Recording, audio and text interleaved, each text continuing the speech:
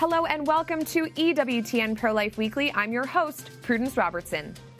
What is maternal health? You've heard the term before, but what does it mean to meet the needs of mothers? In this special episode, we explain what moms need, the current gaps in care, and how the church can help to fill them. We bring you a special one-on-one interview with Erica Bakayaki of the Ethics and Public Policy Center. Family leave policies. Do companies in the U.S. and organizations within the church have the resources that new families need? We're joined by researchers from Fem Catholic who've published an extensive report on the state of maternity leave.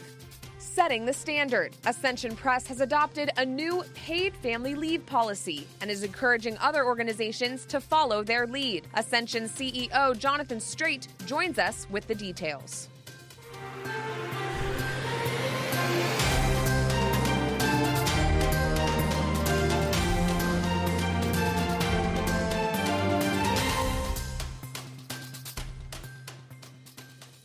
In the United States, there are no federal policies that guarantee maternity leave for new mothers. The amount of time and pay women are allotted as new moms varies by state and organization. Are Catholic workplaces leading the way in providing maternity leave, or are they falling behind? Last year, researchers at Fem Catholic published an extensive report on maternity leave policies in all 176 dioceses in the country. Only 31 dioceses confirmed they offer fully paid family leave, and most of them offer less than 12 weeks time off. Following their report, Fem Catholic started a petition to U.S. bishops calling for improvements to family leave policies. And we're joined now by Samantha Pavlock, CEO and founder of Fem Catholic, and Renee Roden, a journalist who worked on this report. Samantha, Renee, thank you for joining me. Samantha, I'd like to start with you. If you could just explain what prompted this project, what was the impetus, and how long have you all been doing research on maternity leave within the church?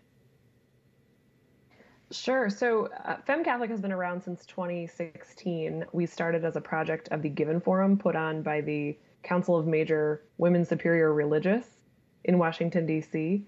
But our reporting really started after we had won a grant from the OSV Innovation Challenge. And Renee had spoken with me about doing some investigative work, and this was a topic that kept coming up in our conversations internally, so we wanted to learn more. And Renee, talk to me about what you found in your research. I'm interested to know what surprised you when you heard back from dioceses and when you spoke to women about their experiences working in the church.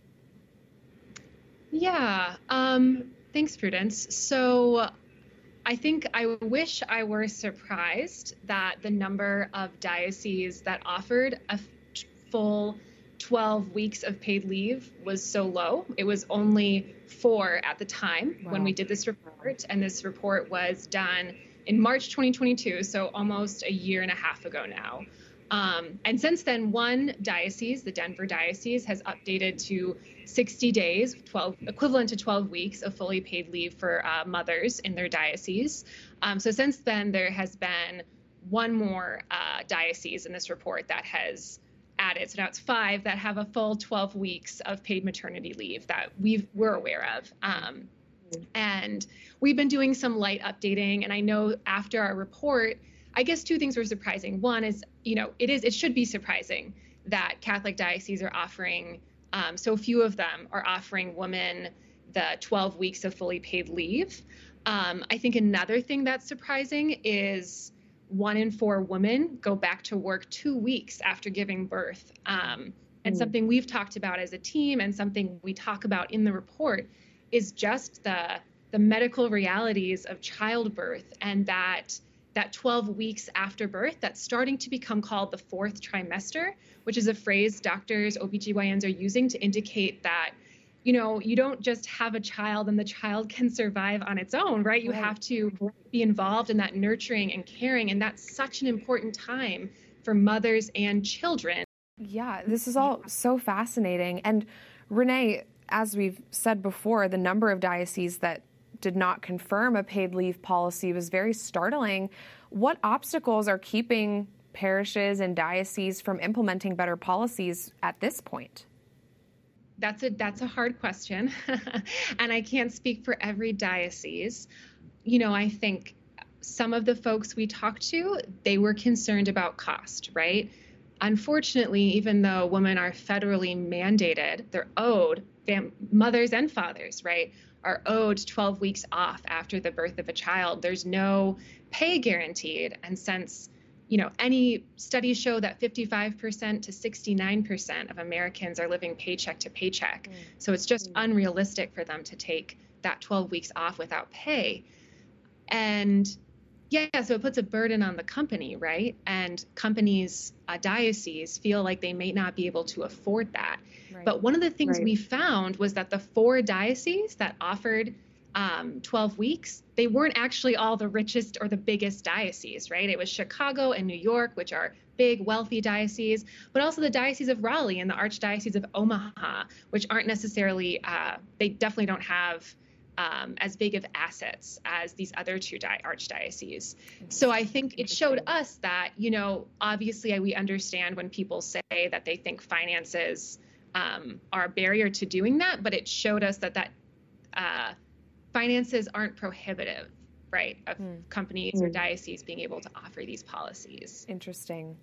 And Samantha, I want to turn to you because you're a mother. Can you speak to your experience as a mom and why paid maternity leave is so vital for families? Sure. So I started my career in consulting in Chicago, and I was so blessed to work for a company that gave me almost 6 months paid. Which in the United States is almost unheard of, even though around the world it's much more common. And there is such a biological transition that happens in the way that God made our bodies, after giving birth to a new baby and mom and baby. There's so much togetherness, I think, that you're meant for to nurse that new baby, and you're getting up every hour, every 2 hours for months at a time. There's hormonal changes, there's family and emotional changes and new routines. And I've had 4 children now, and every time it's the same thing. So those early days are just so vital in building mom and baby's connection. And I think it really is the way we're designed as people. So giving families that time is really important. Yeah, absolutely. And I'm curious, Renee, about the response of the bishops to the research that you all have been doing at Fem Catholic. And I think you could both probably speak to this. The work that's being done at Fem Catholic to raise the profile of women in the church. What's the response been like from our shepherds? Yeah, I can't wait to hear what Sam has to say about this. But just for this limited sort of project, I think we've seen that dioceses are making changes. The Diocese of Tucson, the Diocese of Orange in California, and then Arlington, the Diocese of Arlington recently announced an 8-week paid maternity leave policy. Wow. And I had the pleasure of talking to Bishop Bill Walk in the Diocese of Pensacola, Tallahassee, just a few weeks after we published our report. And they really, they're a small diocese, and, they were talking about what they could do, and they updated their policy from 1 week of paid leave to 3 weeks. And, that's not, the American Academy of Pediatricians, OBGYNs all recommend 12 weeks off, but, they're doing what they can, and it's a step in the right direction. And I think all those little baby steps in the right direction are really encouraging to see. Of course. Absolutely. Samantha, anything to add? Yeah, I think that bishops, I've been really encouraged to see the conversations be started. And I think I would encourage bishops to lean on the business people in their diocese as well. We're all one church and we have many gifts, and these are complicated business questions. Right. But in the same way that Pope Paul VI called on doctors to help advance NFP and women's health science, I want to call on business people and leaders in our church to help advance these types of business policies for women. Well, Samantha and Renee, thank you so much for joining us and for the important research that you're doing on this. I really think it's going to be impactful. God bless you both. Ascension recently implemented new policies to bolster benefits not just for moms, but for families as a whole. Ascension, the media company responsible for the popular Bible in a Year and Catechism in a Year podcasts, recently unveiled their pro-life parental leave policy update, which expands new moms' fully paid maternity leave from 1 week to 12 weeks. It also includes more extensive paternity leave, as well as extended leave time for new parents who adopt, and even those who suffer from a miscarriage. Jonathan Straight, the CEO of Ascension, joins me now with more details. Jonathan, thanks so much for being here. Walk us through some of the highlights of this new policy. Well, thanks for having me on. So as you mentioned, we used to offer 1 week for maternity for new mothers. We've extended that one out to 12 weeks. For fathers, we offer them 6 weeks. And for adoptions and pregnancy loss, we also offer 6 weeks fully paid. Very exciting and very needed, I think. What kind of response have you heard from your female employees on this new policy? The response has been amazing. They're very excited about it. Before we implemented the policies, we surveyed the staff, and they were the ones telling us that this could be a lot better. This is not usually talked about as much, so it's something that different organizations are starting to raise awareness about. And as we did our own research into looking into these policies, we found that the U.S. is one of the few developed nations that requires at least 12 weeks paid time off for maternity. And probably the most startling statistic that we found was almost 1 in 4 working mothers return to work within 10 days of giving birth. I can't even imagine that. Being a woman myself, I'm not a mom yet, but when that time comes, crazy. And you're hopeful that other organizations will adopt policies similar to this one. Do you sense an openness to do so from other companies like yours? Yeah, we're seeing that. Since the U.S. doesn't require it, it's left to companies to do their own thing. And what many companies have done is to default to short-term disability, which is something like maybe 6 weeks paid at maybe 60% of your salary. But what we found from our own staff is that sometimes you don't actually qualify for short-term leave. So the pressure is on to get back, and for companies to say, well, if that's not going to work, and that's where this has gone, over the past couple of years, then we need to do something ourselves. Yeah, it's interesting that pregnancy could be lumped in with disability as well, something to think about. Why is it important for Catholics to be setting the bar on this, Jonathan, as part of the larger American culture, in your view? I think we have an opportunity to lead the way here. Just knowing that this is the kind of policies that do help build a culture of life, to really send the message that you can be a working parent and you can raise a family, and the work should be able to support the family. And that's something that we should celebrate. Trying to have people come back to work as fast as possible because they need to continue to pay for their expenses, especially with a new baby at home. That's usually when you need the money right there. Yeah. To be able to show that, hey, this is something that really can be done. We can take matters into our own hands. We can go above and beyond what the law requires. And the employees, they're going to love it. They're going to be so thankful for it. Yeah, very encouraging for sure. And will this decision have a significant financial impact on your apostolate? Are you concerned about that at all? So that's usually what many CEOs will say is the first factor. And it's a serious consideration, because going from something like 1 week paid to 12 weeks paid, that's a lot. We found 2 ways to help mitigate that. The first one is that the average company in our industry, publishing, has a turnover rate of, it's over 30%. It's like 37%, something like that. Our own turnover rate is less than 4%. All right. So we're able to retain so many employees because not just of this policy, but all the other ones that we're trying to put into place. And so for many companies, they're used to that industry average, and they have to spend a lot of money replacing employees every year. So you can absolutely repurpose that for employee benefits, and you're going to see a return. The second one is that there was an act passed a few years ago, the Tax Cuts and Jobs Act, that gives a partial tax credit when employers are paying for this. And that act has been extended. Congress extended that act, I think, till 2026, something like that. So the government is trying to encourage employers to do this without making it a requirement. But those two things together, I would encourage, any other organization to take a look at those policies and see if you can find the money in those areas. Thank you for explaining that and laying that out. And you guys have sort of designed a template where people can adopt this same policy that you guys have implemented. Where can people learn more about how to adopt that template and really kind of make this their own policy? Yeah, so there's a lot that goes into these kind of policies. As you mentioned at the beginning, we have the maternity leave, paternity leave, as well as adoption and pregnancy loss.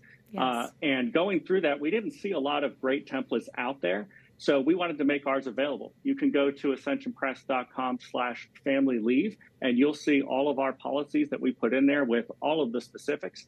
And hopefully that helps some other organizations to adopt these a little bit quicker. Perfect. Well, Jonathan Straight of Ascension, thank you so much for joining us and for implementing this pro-life policy. It's exciting to hear about. God bless you. Yeah, thank you.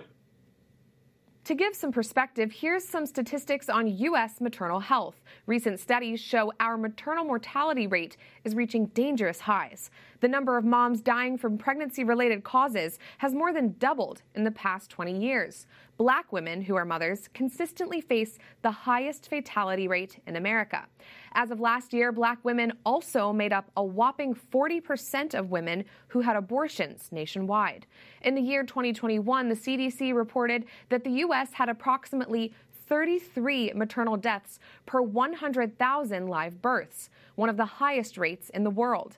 In comparison, Japan, Australia, Spain, and other high-income countries reported just 2 to 3 deaths per 100,000 live births in 2020. In other news, Amazon, the country's second largest employer, just became the latest major company to team up with Maven Clinic to provide, quote, reproductive health care, including abortions. The online shopping giant now provides access to pro-abortion endocrinologists, OBGYNs, nutritionists, and mental health providers for hundreds of thousands of employees in more than 50 countries. While Amazon currently provides 20 weeks of paid leave for employees who give birth, the company also announced last year that it would pay up to $4,000 in travel expenses for abortions. And another interesting piece of the puzzle when it comes to maternal health, the definition of what constitutes a woman. The CDC faced major backlash from doctors after releasing new guidelines supporting men who think they are women and want to breastfeed or chest feed.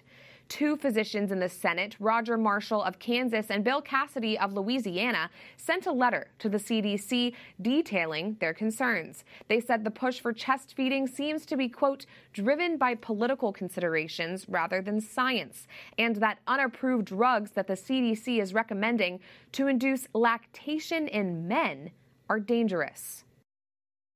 Coming up, the Biden administration is hiding the fact that for them, maternal health equals abortion. I speak out. Plus, a special interview with scholar Erica Bakayaki on how caring for moms goes beyond legislation and tax credits.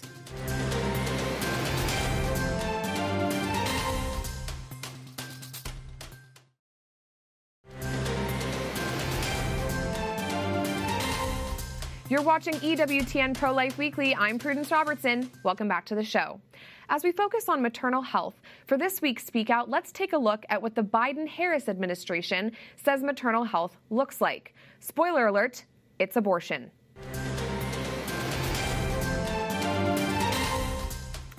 This week, President Biden's Department of Health and Human Services launched a Moms Tour. MOM stands for Maternal Outcomes Matter Showers.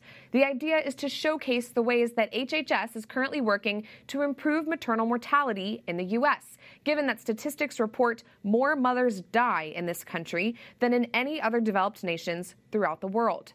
But all the messaging and fanfare surrounding the Moms Tour is conveniently silent on one thing: abortion.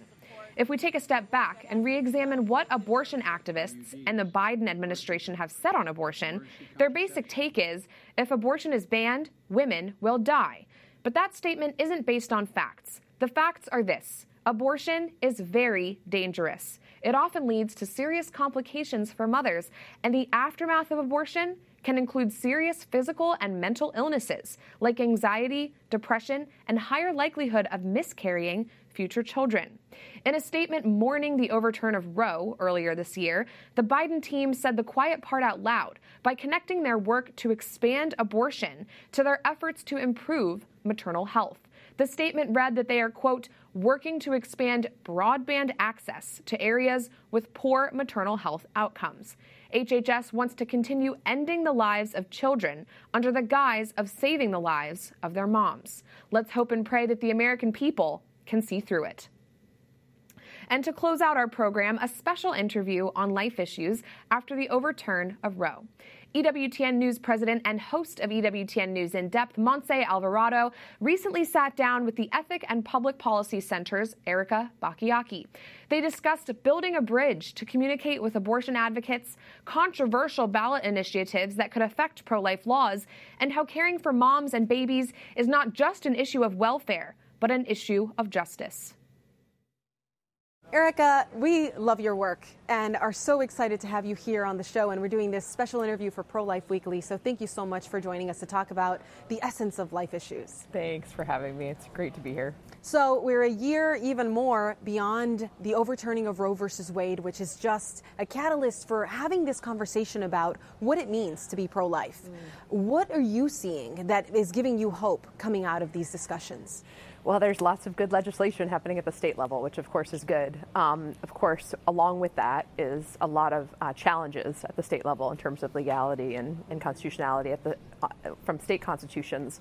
And to me, at the base of all of this are deep sort of philosophical problems that are starting to come up because when you start to talk about, say, personhood, fetal personhood, when you even talk about the right to life, all these are understood entirely differently by pro-lifers and by pro-choicers. So I think we need to go kind of deeper in terms of our ideas and I think as a pro-life movement, change the way we talk so that we can really reach further. We need to build the bridge further to sort of get to them.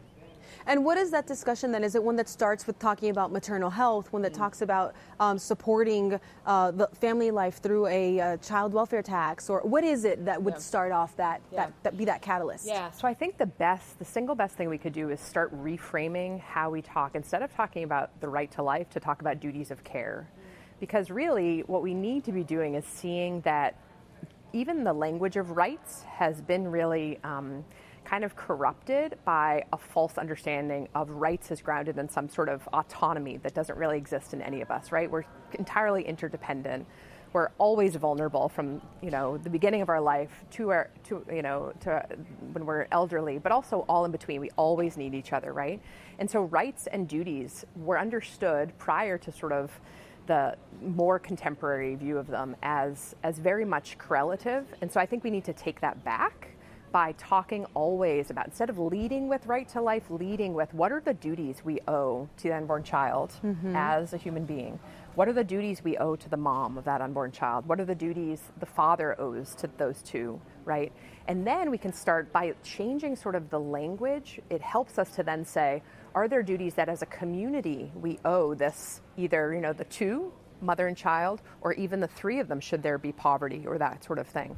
And I think once you start thinking as a community that we're all interdependent, that we all sort of need one another to flourish, then you can start saying, are there some type of societal responses, especially when women are poor, especially in terms of healthcare and those kinds of real serious, really kind of desperate maternal mortality rates still in our country, even though we're like one of the richest countries in the world, if not the richest.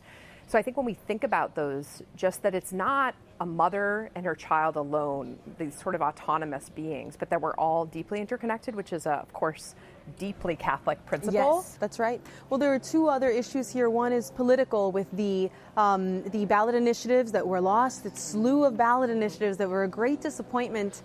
Just trying to figure out, is that about the type of conversation that we're having and the pro-life versus pro-abortion conversation? And then second to that is what you're seeing as the future going forward in terms of what policy should look like. So let's start with the failures, the losses that were so deeply felt by the pro-life movement. Yeah. Do you think that those losses came from a lack of understanding of the language we should use? Yeah. Well, first, you always see the pro-life movement being deeply underspent compared to the pro-choice movement, right? And I think there's a way in which, I mean, those people, all those people on the ground in those states, the pro-lifers have to be deeply commended for the work that they did. But I think, we were on our heels, not so much in those states, but just as a pro-life movement. Like, we've had our eyes on the prize of overturning Roe for so long that we've forgotten that there's all these people out there who now have the right to vote about abortion in their states who don't feel about the issue as we do. And so I think we do need to build bridges further to them. And it is further now because philosophically we are our worldviews apart. How should we be thinking about policy moving forward? Some candidates like to call spending on the family entitlement programs. And truly in a post-world world, are those entitlement programs or are they necessary programs in order to sustain the future generations in a moment when birth rates are dropping dramatically in a country that should be fruitful? Yeah, so I don't think that making sure that those of us who have children, especially the poor, aren't, financially disadvantaged by having children is an issue of charity. I actually think it's an issue of justice. And I think I recently wrote about sort of the analogy that's been used throughout our history in terms of thinking about social welfare with regard to the mother being analogized to the soldier. And there's a way in which when the soldier, gives themselves up at battle and comes back and needs help, we give a whole panoply of help to the soldier, right? I mean, we should. The veterans, they have our concern and we should, retraining and all these sorts of things. So when a mother is sort of taken out of, being able to go, work for pay or at least for some time, right, and really needs to be thinking about and caring for her child, why aren't we thinking about the justice that is due, right? And certainly fathers are the first line of defense. There's no question about that. And so thinking seriously about fatherhood, as so many wonderful scholars are doing now, thinking about marriage and how important that is for channeling sexual activity and being responsible with that because of the possibility of creating a new vulnerable human being. All of that is important. I think there's ways of trying to hold men more accountable that we really need to be thinking about. Child support, prior to birth and all of that. But are there ways in which we could think about, there's low-hanging fruit. One of my big bugaboos is just-in-time scheduling, So I know that sounds like really too in the weeds, but it's every state should be outlining this. So this is like poor women, first of all, who sometimes are required to go back to work within 2 weeks of having a baby. And then because of the kind of work schedules they have, they're not told in advance when they need to cobble together childcare for that child. And so it's called just-in-time scheduling, right? So we're sort of, you don't even you got to be at work. This is totally unethical and should be sort of forbidden. And so those kind of low-hanging fruit, obviously flexibility in the workplace for all sorts of reasons. Obviously maternity leave and provisions for taking time off and all that. And do I think there should be a family allowance? I think it should absolutely be debated seriously. If it just comes in terms of, tax deductions, bigger tax deductions, maybe that would be good. But I think there is a really serious conversation happening on the right. But I think we need to kind of train ourselves to be thinking about these issues in terms of justice and not just welfare. That's beautiful. Great. Well, I'm so grateful for your time and for this conversation, Erica. Thank you for being with us and for your brave work. Thank you so much.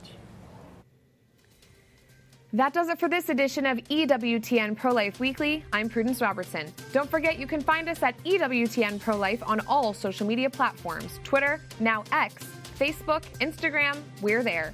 And if you're interested in more news from our nation and world, go to EWTN.com/pro-life and sign up for our newsletter, The Pro-Life Pulse. Remember, life is a gift. Your life is a gift. God bless.